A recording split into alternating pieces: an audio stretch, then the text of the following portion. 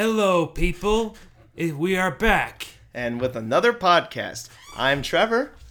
And I'm Matthew. And we are the Movie Brothers. So welcome back to our podcast. Hope you enjoyed the first one. Like I said, each week is going to be a different theme. And the theme for this week is going to be... Science fiction. Yes. Some of the best stuff. So, today, like I said, I didn't get any prayer requests from the last podcast we did, but we'll still take prayer requests even on this one. It does, send us to them on SoundCloud or anything, and we will pray for you. But for right now, let's pray over this. Dear Lord, we thank you for this day, and we thank you for everything that you have given us. We ask that you lead and guide and direct us in our lives as we continue on throughout the days. Let us do well in college, and let everyone else that's listening to this enjoy our podcast once more. In Jesus' mighty name I pray. Amen. Amen. So, with this, the theme of the week, like I said, is going to be science fiction. We have chosen a good movie and bad ones, and we're going to talk about each one of them. So, the first film we're going to talk about is going to be the bad movies. The first film I picked out is Terminator Genisys. Ugh. Yeah, you've heard about that? Ugh. When I read about how it was and all, I had promises maybe for the trailer at first, but then when I saw the further remorse of the trailer, and then when I heard what they did to the main villain was, I was like, who the heck was hired to write that movie? I know, right? Because my friend invited me to watch it because, I wanted to be nice. So I watched it. After a while, it didn't sit well with me. So let me get to the basic characters and plot of this movie. Basically, if you ever saw the ending of the first... Basically, it is a reimagining of the first Terminator movie. The very first one. And they shouldn't have done... It's like a retell. Like all of them, actually. Yeah, basically. Because the whole time travel thing really screwed up everything. So basically... At the ending of the Terminator, we actually see John Connor and his resistance force go into the time machine, and, well, there's a twist. The main guy that, Kyle Reese, who is played by Jay Courtney, he goes back, if you've seen the first Terminator movie, he goes back in the past, he saves Sarah Connor, they have John Connor, yada yada, but something different happens. In this twist... we see John Connor get killed by a Terminator. That's kind of shocking from the first movie. And then when Kyle goes back in time, Sarah Connor's waiting for him. He's waiting for him, and also a T-1000, which, if you've seen the second Terminator movie, is the Liquid Terminator.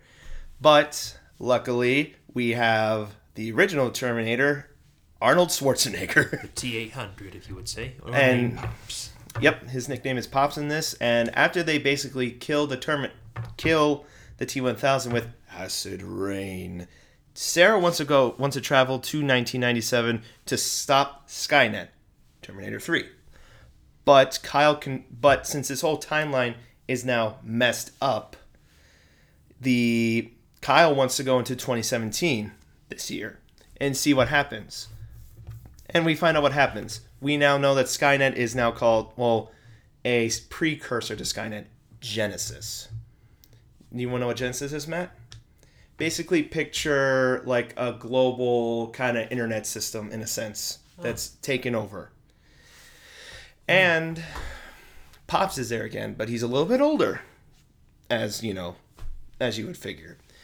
But once they meet up with Pops and they get together, Pops basically explains everything. And then we see John come and save them from Pops. And you can reveal what happens next. Guess what's revealed?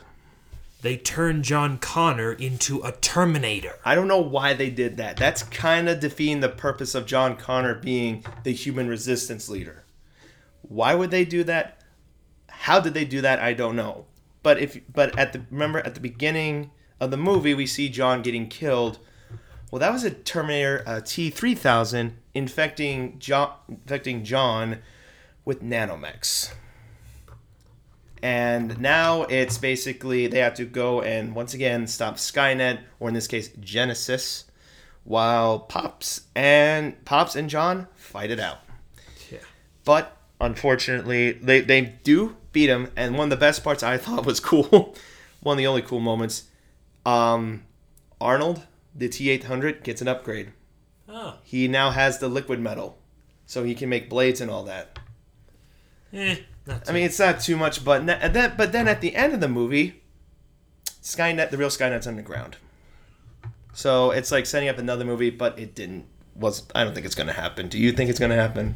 No, I do not. In fact, what they really just need to do is just, I think at this rate, reset it and all, and just like this time, just, in fact, better yet, ignore everything and just end it all in the future, really, right now and all. If they ever really do want to end it, it's got to be on a decisive note, nothing else. I completely agree with that. One of the things that, for me, make this movie bad was the rebooting of the entire Terminator franchise. Yeah. They shouldn't have done that. Or if they did it, do it in a smart way, because the whole plot of this movie was confusing. Time travel can be done right. Yeah. In fact, they pretty much had said the whole time travel thing with Terminator 3, because even though Terminator 3 had its issues, the ending was certainly quite a shocker. It was. Then Terminator Salvation came, and that wasn't very much better and all, but at least I like the fact that it didn't go back in the past. This time was in the future and all. We got to see what the future was but like. But then this one came up, and now it went back in the past and screwed things up. Yeah. It should have been the end game, I think, I agree as well, because it's it should have just been... But one of the things I will give the one before was Terminator Salvation? One of the things I did like was we got to see different versions of the Terminators and the robots and all that. How Skynet is basically smart enough to try and kill the human resistance with all its nanomechs, with all the machines. Now, how can it be improved? Well, for me, you can keep the time travel, but do it in a different way. You get what I mean? Yeah, kind of, and all. But I also like the fractured timeline. I like that, but it was so confusing. Mm-hmm. You got lost in it, and so make that less confusing. And one of the main things, Genesis, get rid of it. Keep Skynet. But have it that they think, oh, Skynet's going to help us all, like they did in the Terminator 3. Make it seem like it's a good idea, and that every computer is linked to it. Make Skynet, but have them be fooled by it. Mm-hmm. But in a larger scale. Also, please update T-800 a little bit, because it's just the same robot. Yeah. It's just the same Terminator. But I will say Arnold did give a great job about. He really reprised this role. And once again, less confusion and just make it a straightforward movie. Straightforward. Just the decisive ending. Make the decisive ending. And now that I've finished my sci-fi portion with all the robots, it's now time to move on to Matt's movie. Yeah. This My Bad Movie, though, however, is rather quite unique. It's actually rather a very, very good movie, but I consider it a bad movie for very good reasons why. Mm-hmm. You guys very likely have heard of Blade Runner, I no doubt. This new movie coming out. This is the new movie that Blade Runner 2049, made by Denis Villeneuve. I know, French Canadian, don't know how to pronounce it very well. Just say Dennis V. How about that? Yeah, just Dennis V. Mm-hmm. The director of Arrival and Sicario. Never heard of that movie. Yeah, Sicario is it's crime drama and all. It takes place cross-border and all. It's another subject. I get it. Okay, moving on. So the synopsis is Officer K, played by Ryan Gosling, a new Blade Runner for the Los Angeles Police Department, unearths a long-buried secret that has the potential to plunge what's left of society into chaos. His discovery leads him on a quest to find Rick Deckard, played by Harrison Ford. Oh, nice. A former Blade Runner who's been missing for 30 years. Now, to explain you to the context. Here we go. You see, Blade Runner is about these bioengineered robots called replicants. they're basically humans that are made by corporations and all that are, well, not like as in robots, as in like they're metal and all. They're literally bioengineered where they have memories, have emotions and all, but they only live for about 4 years and all. Oh wow. And Blade Runners are basically officers that are meant to enforce like the law whenever like rogue replicants come to Earth. Gotcha. They are tasked with hunting down replicants. As it was in the first film, like Harrison Ford or Rick Deckard played a Blade Runner who was hunting down 4 rogue ones that were coming home, coming to Earth to try and find a way to extend their life. Mm-hmm. In this film, though, 30 years later, Officer K manages to discover this long buried secret is of a replicant that gave birth to a baby. What? Yeah. Okay, that's actually... Wow. Yeah. So tell me, Matt, why do you think this movie is listed as a bad movie for you? Oh, don't get me wrong about Blade Runner 1 and Blade Runner 2049. They are beautiful films. I mean, they're the pioneering, films of, sci-fi detective neo-noir, with just their amazing world building and the cityscapes and the soundtrack. But the one pitfall that comes in is ultimately that they rely so too much upon just the style and cinematography and the art and CGI. So they're relying more on like the visuals instead of like a good story in a sense? Oh, it's a good story, but ultimately writing. Gotcha. The stories were good, but the writing speed of the dialogue just felt slow, where characters, when they speak, they'd say dialogue that's hard to understand, where you're trying to like say what's going on. Gotcha. And then when they try to speak, like when one person says this, a few minutes pass and the next person says something. It's like saying, "Well, say something. Come on." I get it, because it's like they'll say one thing and they'll be like, "Okay, this is what I'm going to say now." I get it. Just overall, the director kind of just really was focused too much upon artsiness and just being too smart and all for this film, because it's probably one of those films that requires you to really watch it twice or really pay attention. Gotcha. And here's a little advice: watch both films with subtitles on. Trust me, it's very handy to be able to follow along in the film. Yeah, it kind of gets annoying when some movies are just they have the dialogue, but you can't hear or understand it with everything else going on. It kind of does get annoying. So overall, I consider it a film that deserves its high Rotten Tomatoes score, but it's also overrated because of the flaws it has. What can make it better is ultimately that Dennis is one of those films, like I said, that just treats film as an art, which is why critics really love his films, as is shown with Arrival and Sicario, even though I haven't seen those films, but I can tell they're good.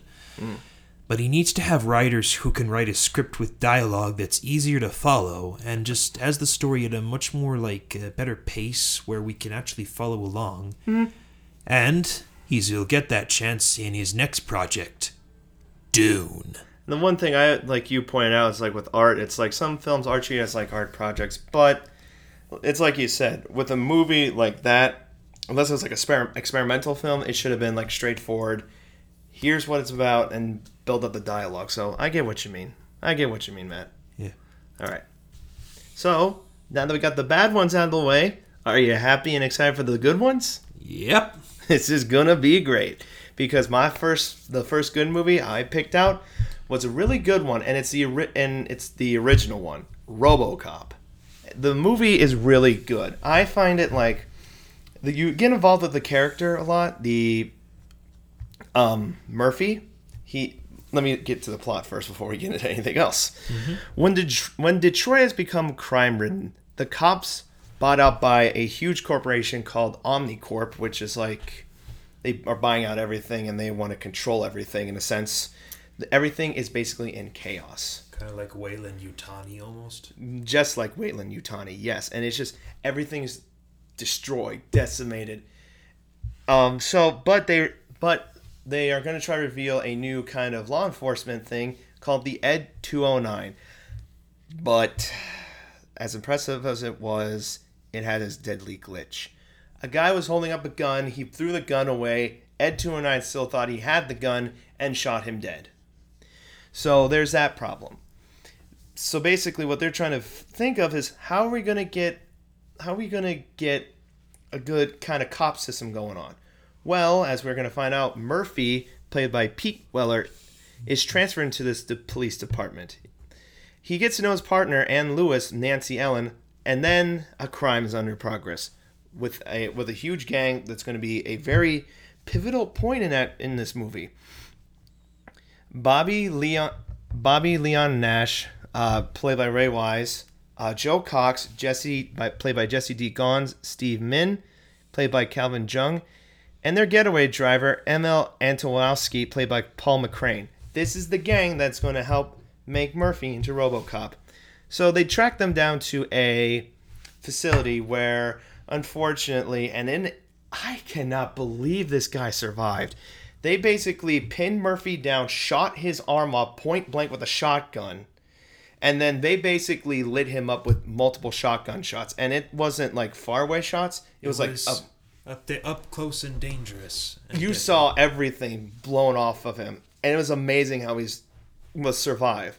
But luckily, with Omnicorp, they rescue him, bring him back to the police station, and they make him into RoboCop, the ultimate law enforcement machine.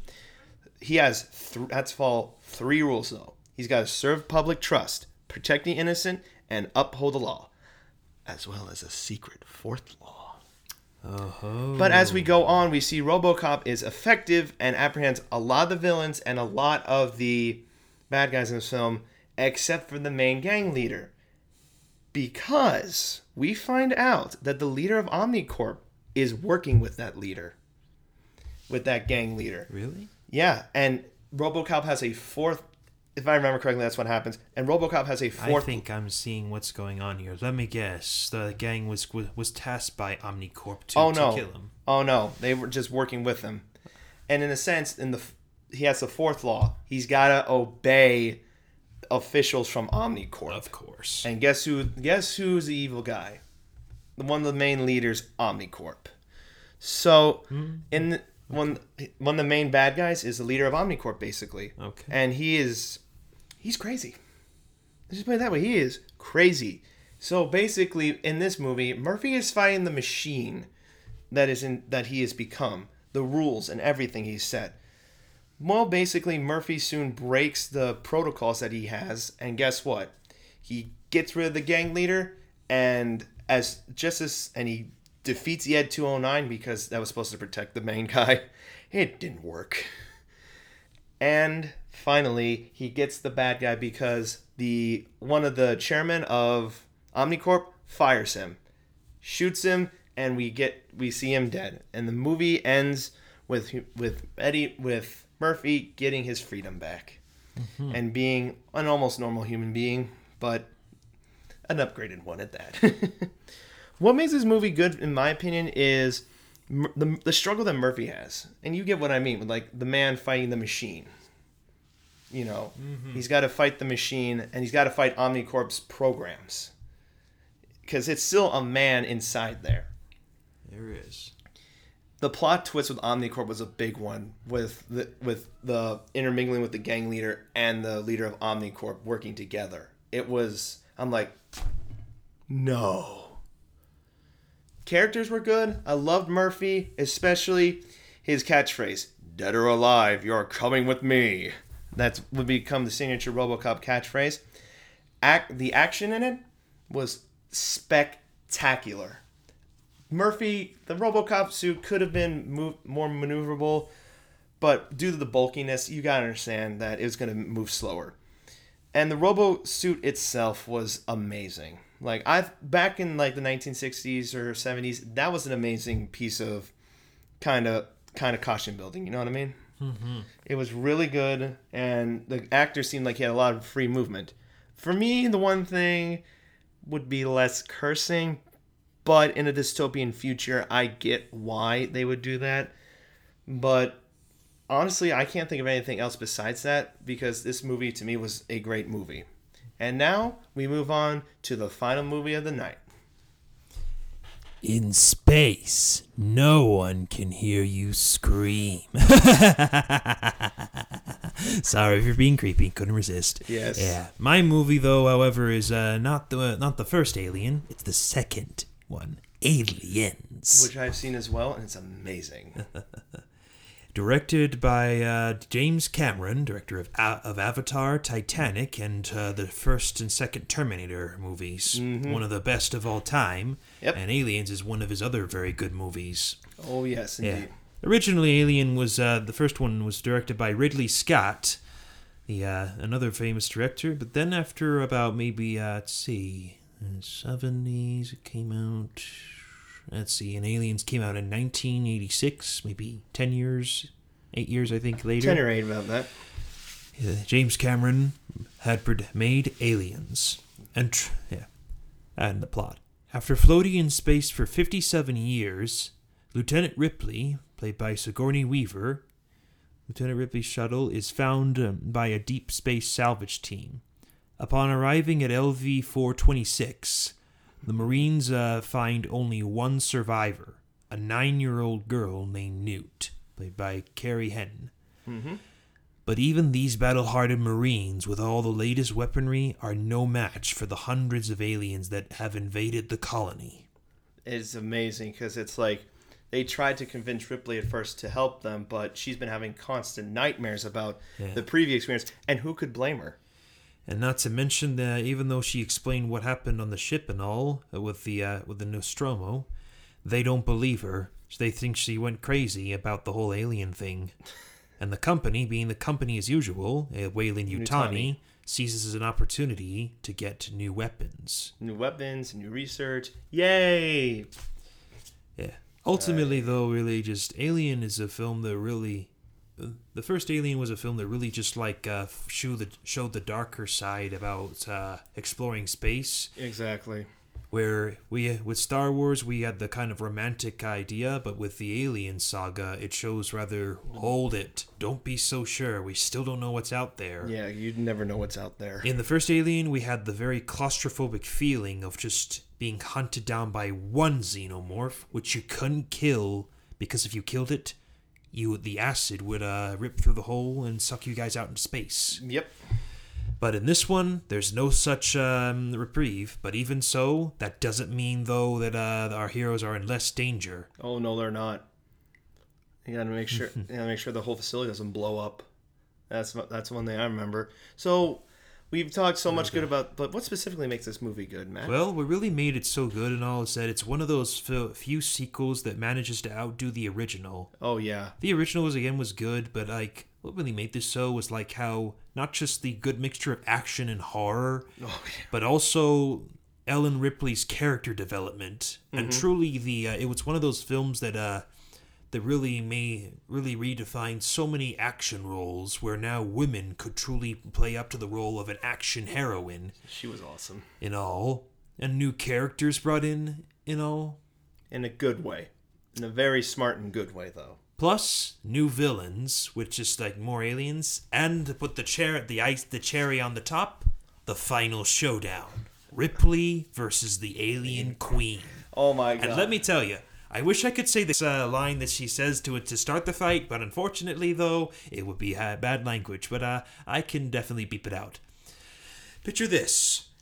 In the moment when you're the Alien Queen is managed to hitch a ride on your shuttle and get into the ship, is about to kill the kid that she's adopted as her own daughter. Mm-hmm. But then all of a sudden, out of the doors comes Ripley in a mech suit, stomping towards, then yelling to yelling a challenge to the Eldritch Abomination monster. Get away from her, you paw! Actually, about that, about the Alien Queen, I watched other Alien movies. In Alien vs. Predator, the first one, they actually, James Cameron went on record saying that was supposed to be the size of the actual alien for back then with this movie. It was supposed to be bigger than what we had, but we didn't have CGI back then. And with this, yeah. It was supposed to be a lot bigger. Wait, you mean the Predator or what? The Alien? The Alien Queen was supposed to be a lot bigger. I think it was big enough.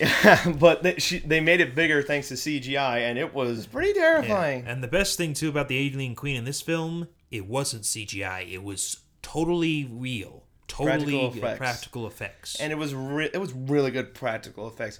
Didn't see any wires. Yeah. Didn't see Just, I mean, the final fight pretty much really were like Ripley's just like just hitting this like this massive monstrous nightmare with the mecha she's brought in, this repair mech and all. After the first 2 hits and all, she like goes, "Come on! Come on!" And you really can't help but just go, say it with her. Come on! It was awesome. The whole movie in itself was an action-paced and horror-based movie, but it was awesome. I think one of my favorite moments was, "It's game over, man! Game over!" That's one of my favorite moments. We pay tribute to Bill Paxton. Mm-hmm. Yes. So many good actors died recently, but it, age and all that. So with all this praise we gave it, how do you think it could be improved, Matt? Oh, there's very little that could improve upon, except for one thing. The sequel should not have been made. Thank you. I mean, the third one could have been better, but it was just so depressing. Like, I get maybe that was what they're going for, but they were even filming it before the script was finished. Yeah. And it was just like, you should have waited for the script to be done. It was just depressing. I didn't get even into it. I just wanted to turn it off. Not to mention one big plot hole. How did that face hugger get on the ship, with all the craziness, with the fires, the explosions, the fact that that the whole area, the entire colony was nuked because of the meltdown.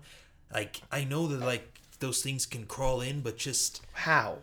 It's just not possible. And then, with the fourth one, that one, I don't even want to talk about the resurrection. Oh, yeah. That was just a cluster mess of why. Because it's just like, I get it. You want to clone Ripley to get the Alien Queen, but how do you get... The question I'm asking, how do you clone 2 separate entities? You get what I mean? Because it's like, I get if you wanted to revive the Alien Queen DNA and then revive it like that, but there were 2 separate entities. It was a parasite and a human host. I mean, the other thing was they combined the DNA of them both, and it was just like, no, it shouldn't have happened. And it was a mess. Although a good moment that was actually seeing the Xenomorphs swim. It just shows their adaptability. However, though, the newest Alien movies that came out, Alien Covenant, which we haven't seen yet, and probably will only in daylight and the doors open, does give promise. Though I did hopefully expect it to be better reviewed. Still, though. I mean, we have to see it to believe, because half the time reviewers can be wrong. Yeah. Well, with that is our sci-fi podcast with out-of-this-world stellar stuff and on-Earth robotic stuff as well. So, our final thoughts about these 2 movies. Terminator Genisys could have been a lot better or shouldn't have been made entirely. RoboCop, I think the original trilogy was awesome. The remake they did was... But those movies were really good. And as for Blade Runner 2049... Oh, if the dialogue had just been better delivered and just better, the scenes just a little bit shortened and all, it would have been a better story, better executed. It was a good story, just needed better execution. Mm-hmm. And with Aliens doesn't need any improvements, other than that its sequel should never have been made. So with that, we're going to close with some prayer. Dear Lord, thank you for this podcast, and thank you for my best friend Matt here. We ask that you lead us and guide us and direct us throughout the rest of the night. And we thank you for the listeners and viewers and downloaders. And we ask that if anyone has a prayer request, they give it to us. In Jesus' name I pray. Amen. With one last thing, good night and God bless. And we'll see you next week.